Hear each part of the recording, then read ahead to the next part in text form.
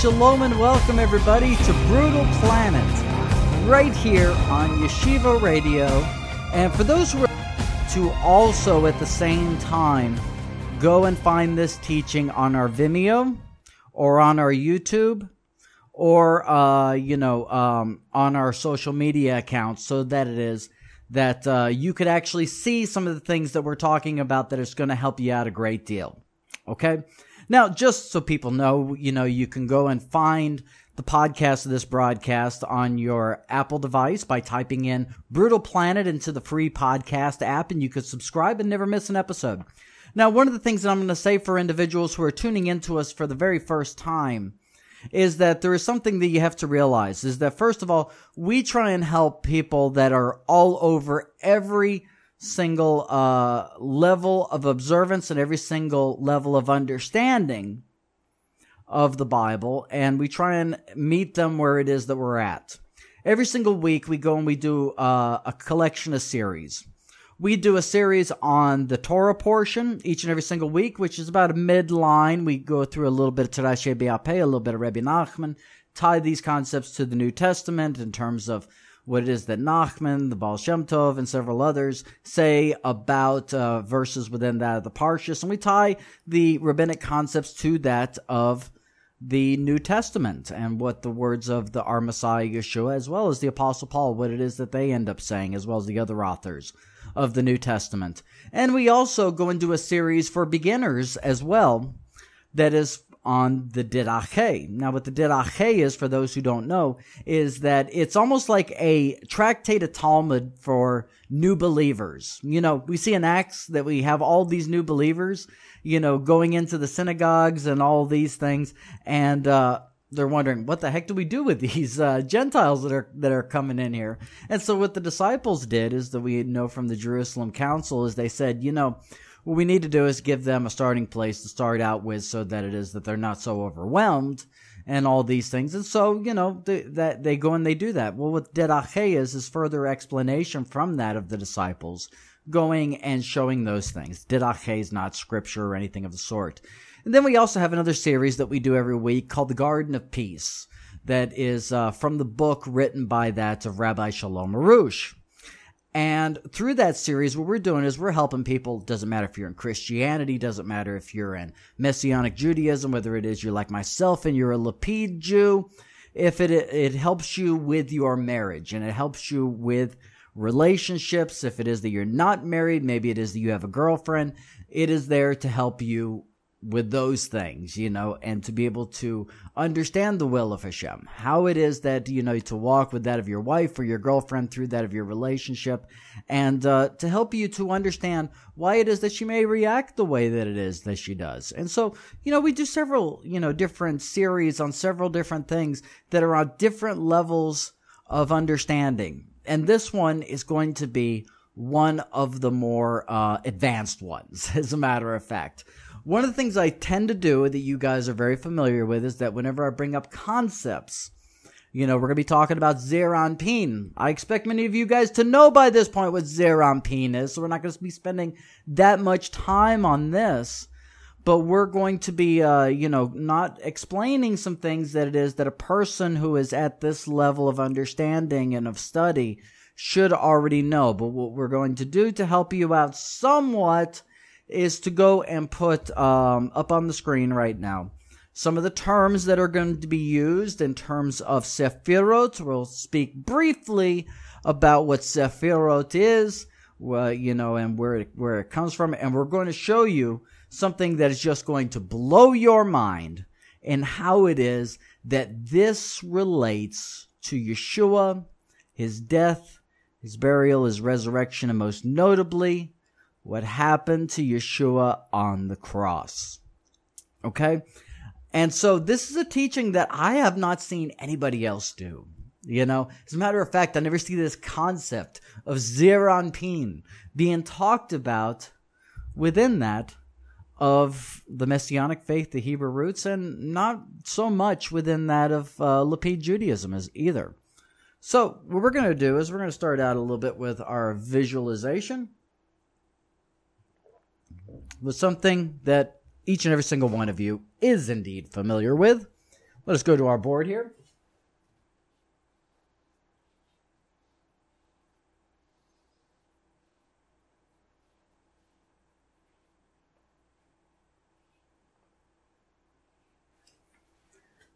Now, there's a lot of debate within that of the Hebrew roots movement, who has some issue with that of this symbol that is very identifiable with that of Christianity.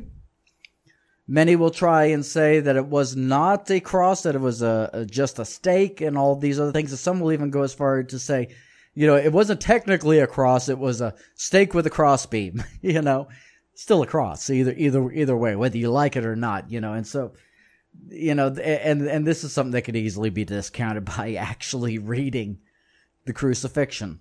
But I'm going to show you how Jewish this symbol is in the realms of Kabbalah. And you really don't realize how much this deals with Kabbalah. As a matter of fact, we're going to put something around this. This will be explained here very soon, and we're going to have a series of slides as well that go and pop up on the screen to kind of help you to show some of the things that it is that we are discussing in terms of this. Now, what we have around the cross here is something that is called Sefirot. There's a lot of lines that go and a lot of points within the Sefirot. We have Keter. We have Malchut. We have Tiferet. We have Da'at. We have Gevur. We have Chesed. We have Hod. We have Netzach. We got several different points within that of the Sefirot. Now what the Sefirot is 10 dimensions. Whoa, what are we getting into here? Science fiction? It's very interesting because this old ancient idea within that of Kabbalah from Rabbi Shimon Bar Yochai during the time of the first century. Now, some people say that Moshe de Leon was the one who actually wrote the Zohar, founded Kabbalah, and all these things. This can easily be discounted by going and looking at the Hebrew and the Aramaic of the Zohar, because we see that certain terms that were not used during the times of the first century, that were later words, were not within that of the Zohar. For instance, the word techiyah. This idea of techiyah, which is resurrection of the dead, is not found within that of the Zohar. But the concept of techiyah is found several times. As a matter of fact, it even says that Mashiach ben Yosef died and rejected death. That's the way that it goes and renders the idea of techiyah. Now, those who believe that it is a later concept then go and attract themselves to the idea of Gilgul, which is reincarnation, thinking that it's something different than techiyah that we end up seeing within that of the Zohar. The Zohar goes and talks about techiyah, but it doesn't use the word techiyah. We find the word techiyah was a much later creation. However, we do end up finding it within that of the Talmud. Now, certain portions of the Gemara section, as well as the Mishnah, are slightly after the time of that of Shimon Bar Yochai.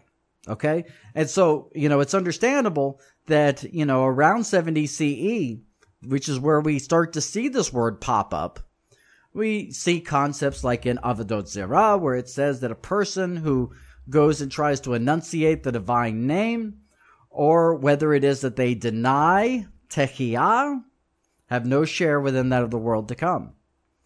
And so, these are things that we have to deal with.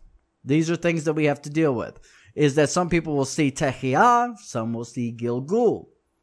As believers in Yeshua the Mashiach, we believe in the concept of techiyah. Okay?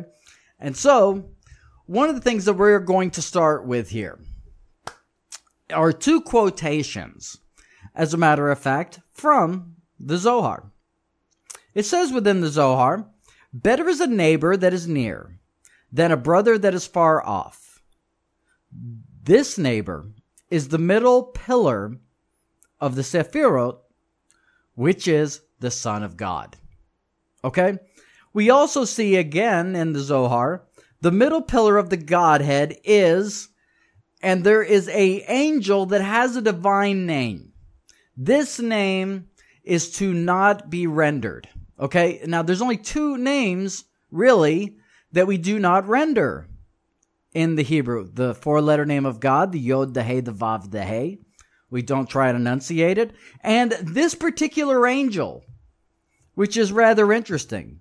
But it says about this angel, who has accomplished peace above, according to the glorious state there.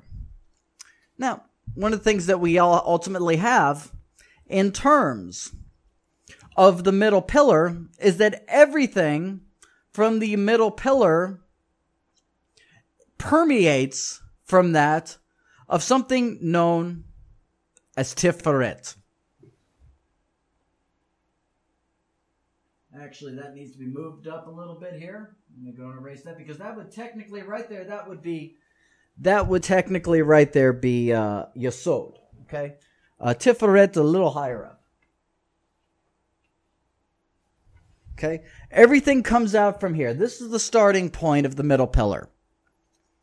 Now, it's interesting because the Maharal of Prague says that a complete entity is made up of three parts. We have two opposite extremes, and then a middle pillar, a unified whole to bring them all together. He relates this in how it is that we pray, Elohai Avraham Avinu, Elohai Yitzhak, v'Elohai Yaakov. He also relates this to three kinds of Torah law, Hukim, Mishpatim, and Hukim, Mishpatim, and Mitzvos. He also, we can go and relate this to three categories of Torah law, which is Shebektav, Shebiape, V'chaim. Okay? And so we have that brings the Torah into a unified and perfect whole. We can also relate to Shema. Shema Yisrael, Adonai Eloheinu, Adonai Echad, Baruch Shem Kivot, Baruch Tov Le'olam Vayed. Okay, so we see all of these concepts in the Bible within Semitic culture that make up a unified whole. And so we have three pillars.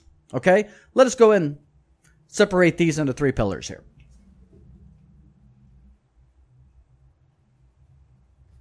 So we go and we separate the Sefirot into three pillars, and we see that the cross is in the backdrop. You're sitting there wondering, why is the cross there?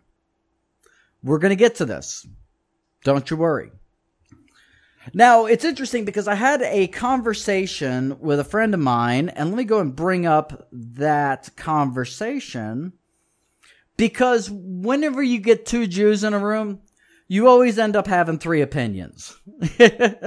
This is the state of Judaism. This is how things operate. Now, this friend of mine says, well, it is said that he was 33, and she's speaking of Elijah, which is the amount of years he needed to perfect his neshama.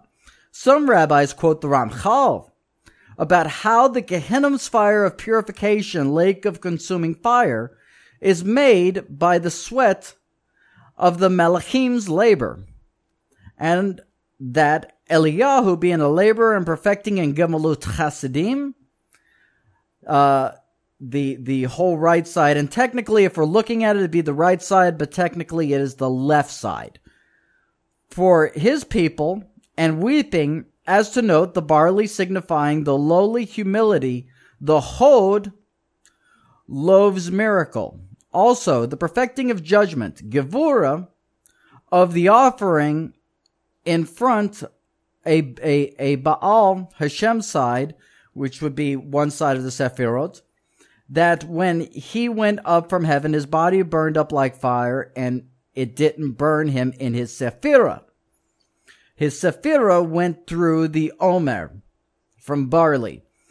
I can't explain it, but from my mind, that's a bit. I can't go through the perfection of the Sephirah in his life, but I have the study of the Omer, meaning his blemish in the Sephirah being nullified. Okay? So the thing about it, though, is that one thing that is taught through that of the Ramchal is that, first of all, Eliyahu's in the mix. And that Eliyahu is Tiferet. Okay? The issue that we have here, however, with this concept is, where is it that we have a unified whole between the right side and the left side of Sefirot? Now, in terms of the left side, we have Hashem. Okay? On the right side, we have Ruach HaKodesh, the grammatically feminine attributes of God.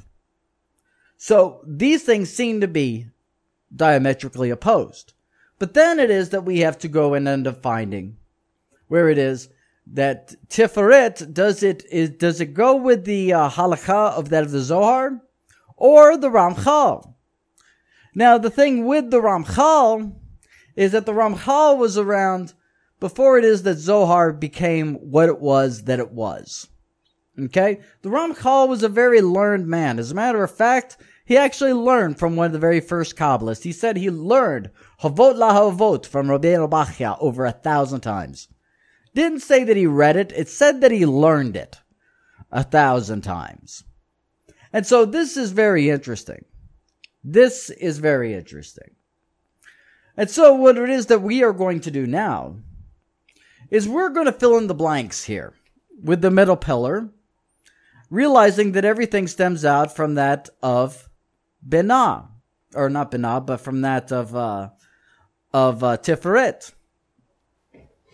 So a little bit further down here, we have Yesod.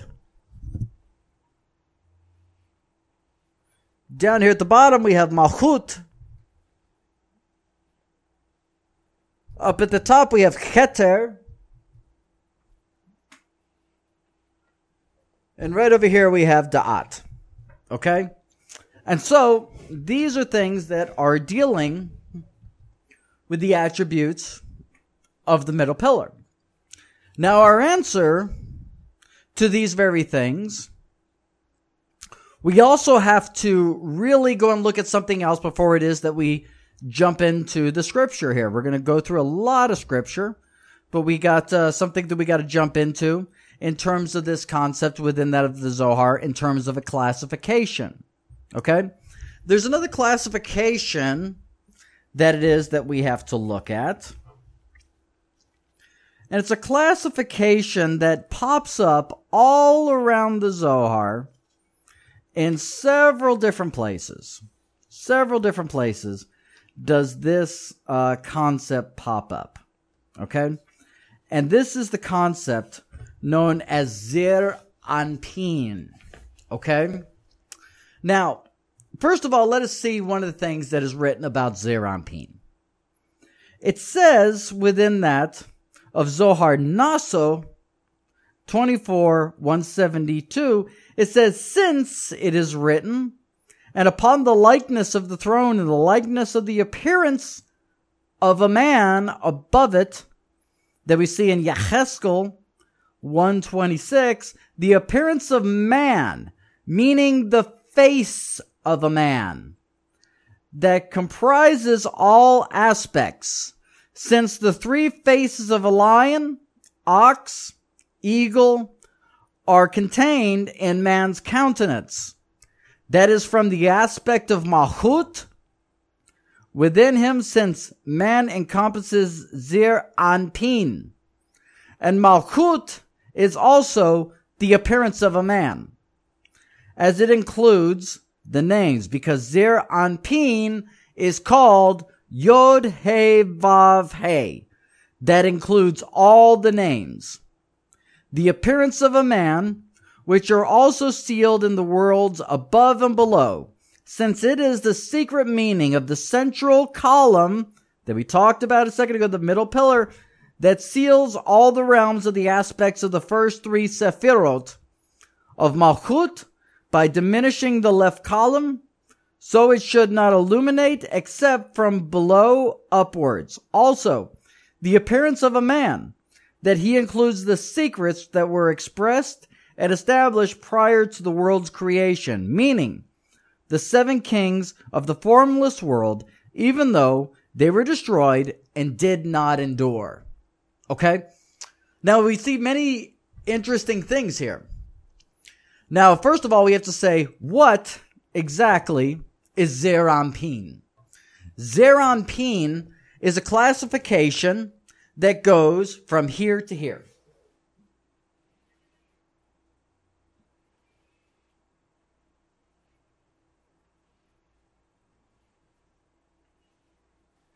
And it encompasses all of these Sefirot right through here. It encompasses all of these. Okay? So, it's also very interesting that it says in the appearance of a man, and that the man is Yod He Vav He. Okay? Now, the thing about it though is that we've done many teachings on this premise of Yeshua being Hashem, that he is indeed Hashem. So therefore, with this, and the Son of Hashem, what we are going to do is we're going to take Zeir Anpin, the classifications of these over here, and we are going to combine them with the middle pillar.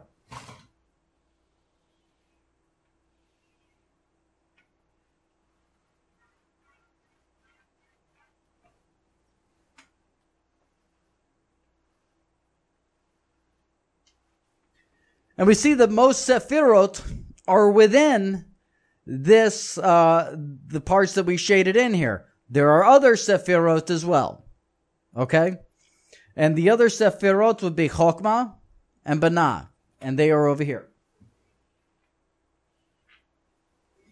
And these are the things that set that establish one pillar from the other. Because still, at the same time, though it is that within the concepts of Zeir Anpin, they are included within that of the concept of middle pillar. At the same time, they are also mutually exclusive at the same time. That's hard to get. I understand. These two sides, the left and the right, can operate on their own. And they are to distinguish each other from one another, but yet they still work within that of a unified whole. And we get an indication of this within that of Shema, where it is that we see two different names for the name of God. We use the supplication of Adonai. We also say Eloheinu as well. And every single time that we say one of those phrases, we are referring to God. And notice that we use the word Echad as opposed to Yachid. Okay? And so this is very important. Now, the concept of Zeir Anpin, what exactly is Zeir Anpin? Why are these things classified together? We see that Zeir Anpin is indeed Hashem. We see that it is that Zeir Anpin is, a part of also, should encapsulate the middle pillar as well. It actually means the small face. The small face of God, also known as Zimsum, the constriction of God, constricting him to Zeir Anpin, the form of a man. What does any of this have to do with the cross? Let's go and draw the cross again.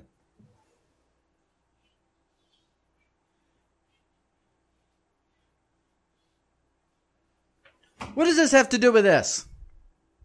It has a great deal to do with it. A great deal. And so what we're going to do now is we are actually going to go to the scripture. Okay? We're going to start out with the book of Matthew, chapter 27, verse 29. And reading this from the Aramaic English New Testament, it says this. And they wove a crown of thorns and put it on his head, symbolizing Keter, and the reed in his hand, symbolizing Chesed, while they bowed down, or in his right hand, which symbolized Chesed, and they bowed down upon their knees before him, and they were mocking him, saying, "Peace, King of the Yehudins." Okay? Now, this is very interesting, because first of all, we see Keter, which symbolizes the crown of glory, placed upon the head of Yeshua, which relate to the middle pillar of the Sefirot. And then we see chesed, symbolizing loving kindness. So let us go to our chart over here of the cross and look at where it is that Yeshua would have been placed over here with the crown and with that of the reed. Okay, why it is that it's talking about these body parts.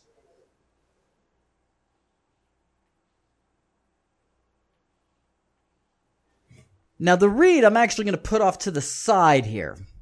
The reason being is because the reed in his hand was not there with him on the cross. So far, within that of just one verse, we have encapsulated one attribute of middle pillar, which is the Son of Hashem, and we have one attribute of Zeir Anpin. Okay? But let us go to another verse within that. This time, let us go to the book of Yohanan, the book of John. And it says within that of the book of John, but one of the soldiers struck his side with a spear, and blood and water completely came out. In terms of the side, we either have hod or netzach. And it depends upon which side it was to understand which one it would have been. Now with hod, we would have glory. With netzach, we have victory. Okay? So with that, here is where hod and netzach are. And so the thing about it though is that we could go and talk about, first of all, what exactly, we could debate this all day long. This is, Agadah and Midrashim. This is actually something that could be debated. There's nobody that can actually say, oh yeah, it was definitely hod, or it was definitely netzach. We see that actually both would be applicable in this.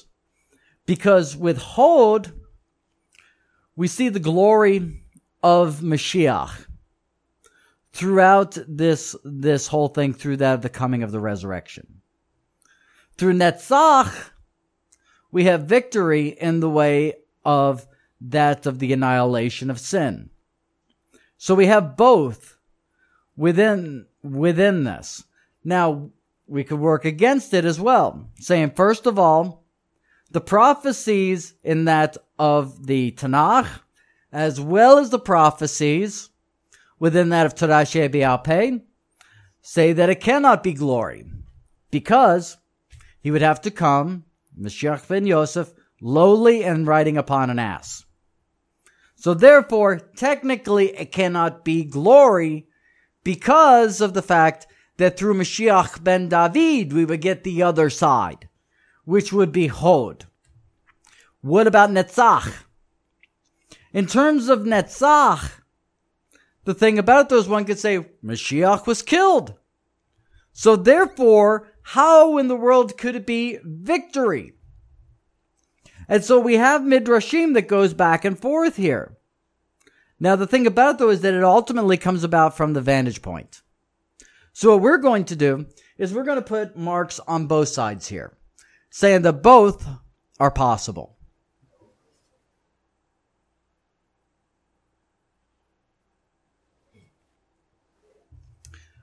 So upon doing that, we can then go back to the scripture as well and say, is there more? Yes, actually, there is more. Within the book of Yochanan, or John, chapter 20, verse 25, it says this, and the disciples told him, we have seen our master. But he said to them, unless I see the places of the nails in his hands, symbolizing chesed and gevurah, and I place my fingers in them, and I stretch forth my hand in his side, which is either hod or netzach, I will not believe. So, we have over here, once again, on this side, we have chesed. Then over here on this side, we have Gevura.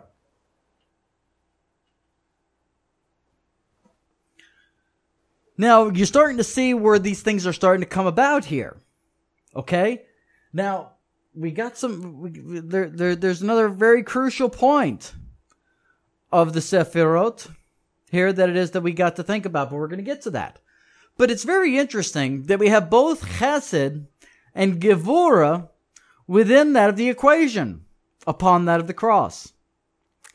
And this right here, I would also say, is also exemplified in another place as well, if we just did not get it that time. Within that of the Gospel of Matthew,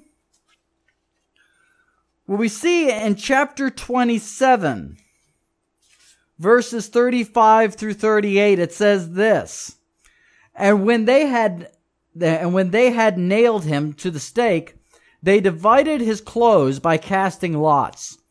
And they were sitting watching him there. And they placed over his head the reign for his death in writing. And here they put on execution stakes with him 2 bandits, one on his right and one on his left. Okay? So we have this that we actually see within that of the picture of the slide there. We have 2 bandits on both sides.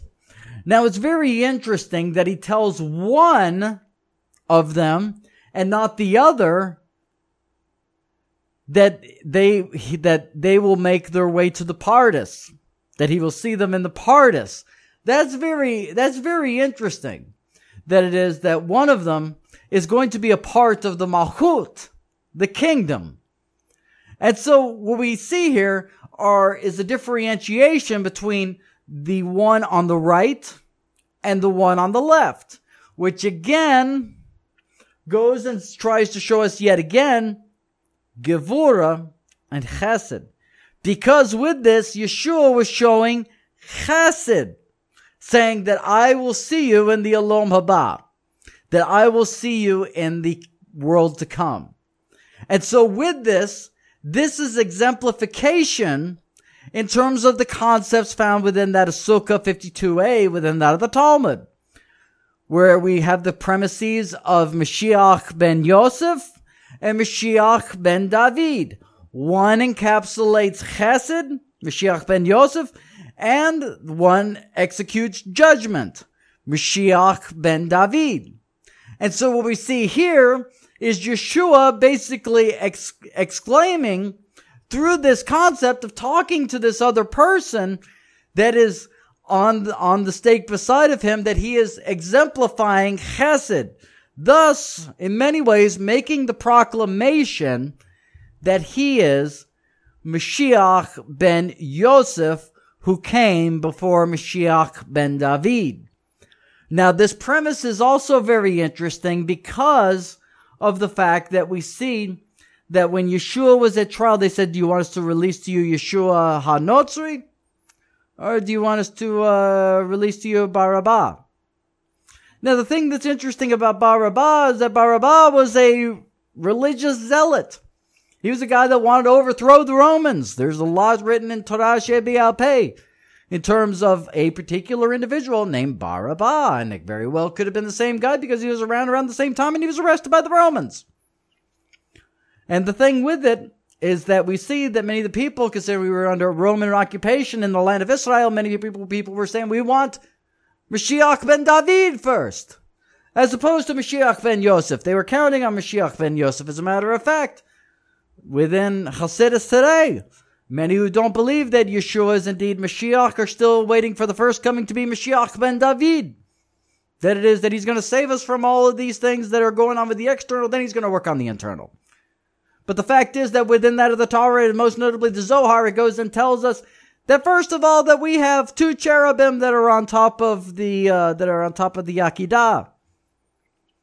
That these 2 cherub are facing one another.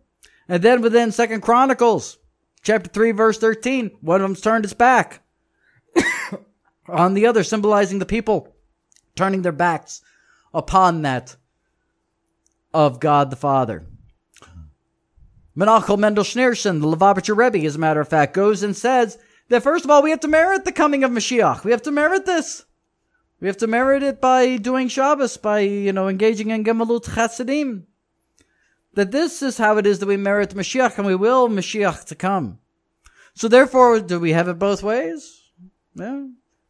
And so what ultimately ended up happening is we see that the concept of Gevurah was not to come first. Yeshua was showing this by going and proclaiming that the bandit would be seen in the Olam Haba. But then it is that we can go back to the Ketuvim as well, because we see we have some more instances here. It says, for the Kelavim have surrounded me, the Yadat Merim have enclosed the Ka'aru, Yadai, Viragile, they pierced my hands and my feet. In Psalms chapter 22, verse 16, some Bibles verse 17. This is reading from the Orthodox Jewish Bible. So then we have the concept of Malchut. Now let's think on this. Where was it that Mashiach was pierced? Malchut, Gevurah, Chesed. Where was it that he was stabbed? It was either within that of Hod or Netzach. The crown of thorns was placed upon Keter. Okay? And so through this entire thing, throughout this entire account of Yeshua up there on the cross, we see this Kabbalistic concept of Zeir Anpin, as well as the middle pillar of the Sefirot, all combined into one. We also find very interesting halakha through this as well. Within that of the Kabbalah, it tells us that there are 32 Zadichim alive in the world at any given time. 32 Tzaddikim. Why does it say 32? Because there's 22 letters within that of the Aleph base. There are 10 points within that of Sefirot. The Baal Shem Tov says that these 32 all contain the spark of Mashiach. And so with this, I sit there and I think to myself, I say, you know what? And I've said this before, even before coming to this conclusion. I said, I have known 2 Tzaddikim in my life. 2 Tzaddikim. The funny thing is that within that of the words of Chazal, and this plays into my Garden of Peace teachings, that women are hidden Tzaddikim. And it's very interesting. Many of you know about my fiancée who passed away from cancer. Let me tell you what kind of tzaddik she was. I was the only other man that she ever kissed other than her late husband. She dated him all throughout high school. She dated him all throughout college. She never kissed another man other than me. She never did drugs. Never would say anything about it. Anybody who came in contact with her loved her. I mean, everybody said, this is just the most incredible human being I've ever met in my life. She spent her time going and helping others, helping out with the Make-A-Wish Foundation. She worked as a teacher for special needs children. This is the person that it is that she was. This is the woman that she was. She was a tzaddik. She would call me up in the middle of the night when I was young in my walk and I was having, I was in a bad mood. And she would feel it. She would call me and say, whatever it is you're doing, you need to stop. She was my hidden tzaddik. The thing about it, though, is that with Tamara, she had to encapsulate Zeir Anpin. Da'at. She had an IQ 10 points higher than mine. Mine's 154. Tiferet. Though Tiferet goes and translates to beauty, it also is that refined beauty that is from within. She had that. Chesed. She would always practice loving kindness at every single aspect. And she received Gevurah. The arms stretched out like Yeshua on the cross. Nails on both hands. Chesed and Gevurah are tied together. They're a direct parallel to one another, but you can stop on the way of Da'at, or you can stop on the way of that of Tiferet to get to the other. People vary. People are different, have a nishmat chaim. But the thing that you will find with those that you meet that have the spark of Mashiach are going to exemplify the things found within that of the Zohar, of the arm stretched out. They are going to practice and be a part of Chesed. They are going to exemplify Chesed, but also at the same time, they are going to receive Gevurah. This is one of the things that is a reminder to us about Mashiach ben Yosef, Mashiach ben David. The other Tzaddik that I had met in my life was actually somebody that I sadly haven't spoken to in the past month. Another woman, as a matter of fact, two women I've fallen in love with. Only two that have been Tzaddikim. Same thing. I don't have the permission to go and talk about all the things that it is that she's been through in her life. But we see that she had been through a lot of Gevurah, a lot of judgment. She practices Chesed. She encapsulates Da'at and Tiferet, as well as through her actions exemplifying Chod, as well as Netzach. The sparks of Mashiach and wanting to follow Mashiach require us to encapsulate the attributes of Zeir Anpin. The concepts of Tiferet, Da'at, Chesed, we have to allow ourselves to go through Gevurah, Chod, Netzach. But it must be Lishma Hashem, as opposed to for the sake of self. It cannot even be Lishma HaTorah. Cannot be for its sake. Must be for Lishma Hashem. This idea of Yeshua on the cross, coupled with Techiyah, is something that is such a powerful message that we miss 90% of what is actually going on here. 90% of it. Because we read it like a novel.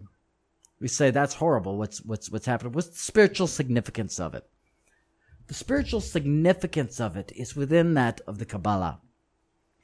It's within trying to make that connection with Mashiach. And the things that it is that he went through, sometimes we don't ask to be attributed to those things. But, however, at the same time, the Tzaddikim will merit Gevurah. But the thing about it, though, is that the Tzaddikim will have a lofty place in the Olam Haba. And so they welcome Gevurah. As it is that Rav Shaul, the Apostle Paul, goes and says within that of one of his letters to the Corinthians, he gives a laundry list of all the things that he's been through. And he says, but you know what? I say Baruch Hashem. Say Baruch Hashem. Praise Hashem. He understood that within Tractate Sotah, that it says if we go 40 days and 40 nights without Gevurah, then we may have lost our share in the world to come. We may have lost our share there. And so the thing is that these things are all tied together with the sparks of Mashiach and through the message of why it is that Yeshua was up on a cross. Ladies and gentlemen, I hope and I pray that this teaching has been a blessing to you and this gave you, greater insight into something that we tend to, for some reason, whenever it is we start observing Torah and pursuing Torah, we somehow, for some reason, think that the most simplest of concepts, that is actually very complicated, that it is, okay, we know the message, let's just not worry so much about that. But we see not only does it go and show us and reveal us more about Mashiach, but it also goes and reveals and shows us a great deal about ourselves, a great deal about our application. Ladies and gentlemen, I hope and I pray this teaching has been a blessing to you. I really hope it has. And I want to wish each and every single one of you shalom bracha, peace and a blessing. Shalom. So you want to learn Hebrew or Aramaic, or maybe both? Make sure to check out HebrewandAramaic.com. All three of the instructors on the website have accredited Moray licenses to teach the languages that they teach on the website. You can take the lessons on your very own time, and they even have a Roku channel so you can learn from the comfort of your very own couch. With over 200 videos going step by step through the languages and all the various scripts and over 100 PDFs of exercises and quizzes, this is the most thorough set of lessons that you'll find anywhere on the languages of the Tanakh and the Brit Hadashah. So visit HebrewandAramaic.com today and sign up for only $15 a month.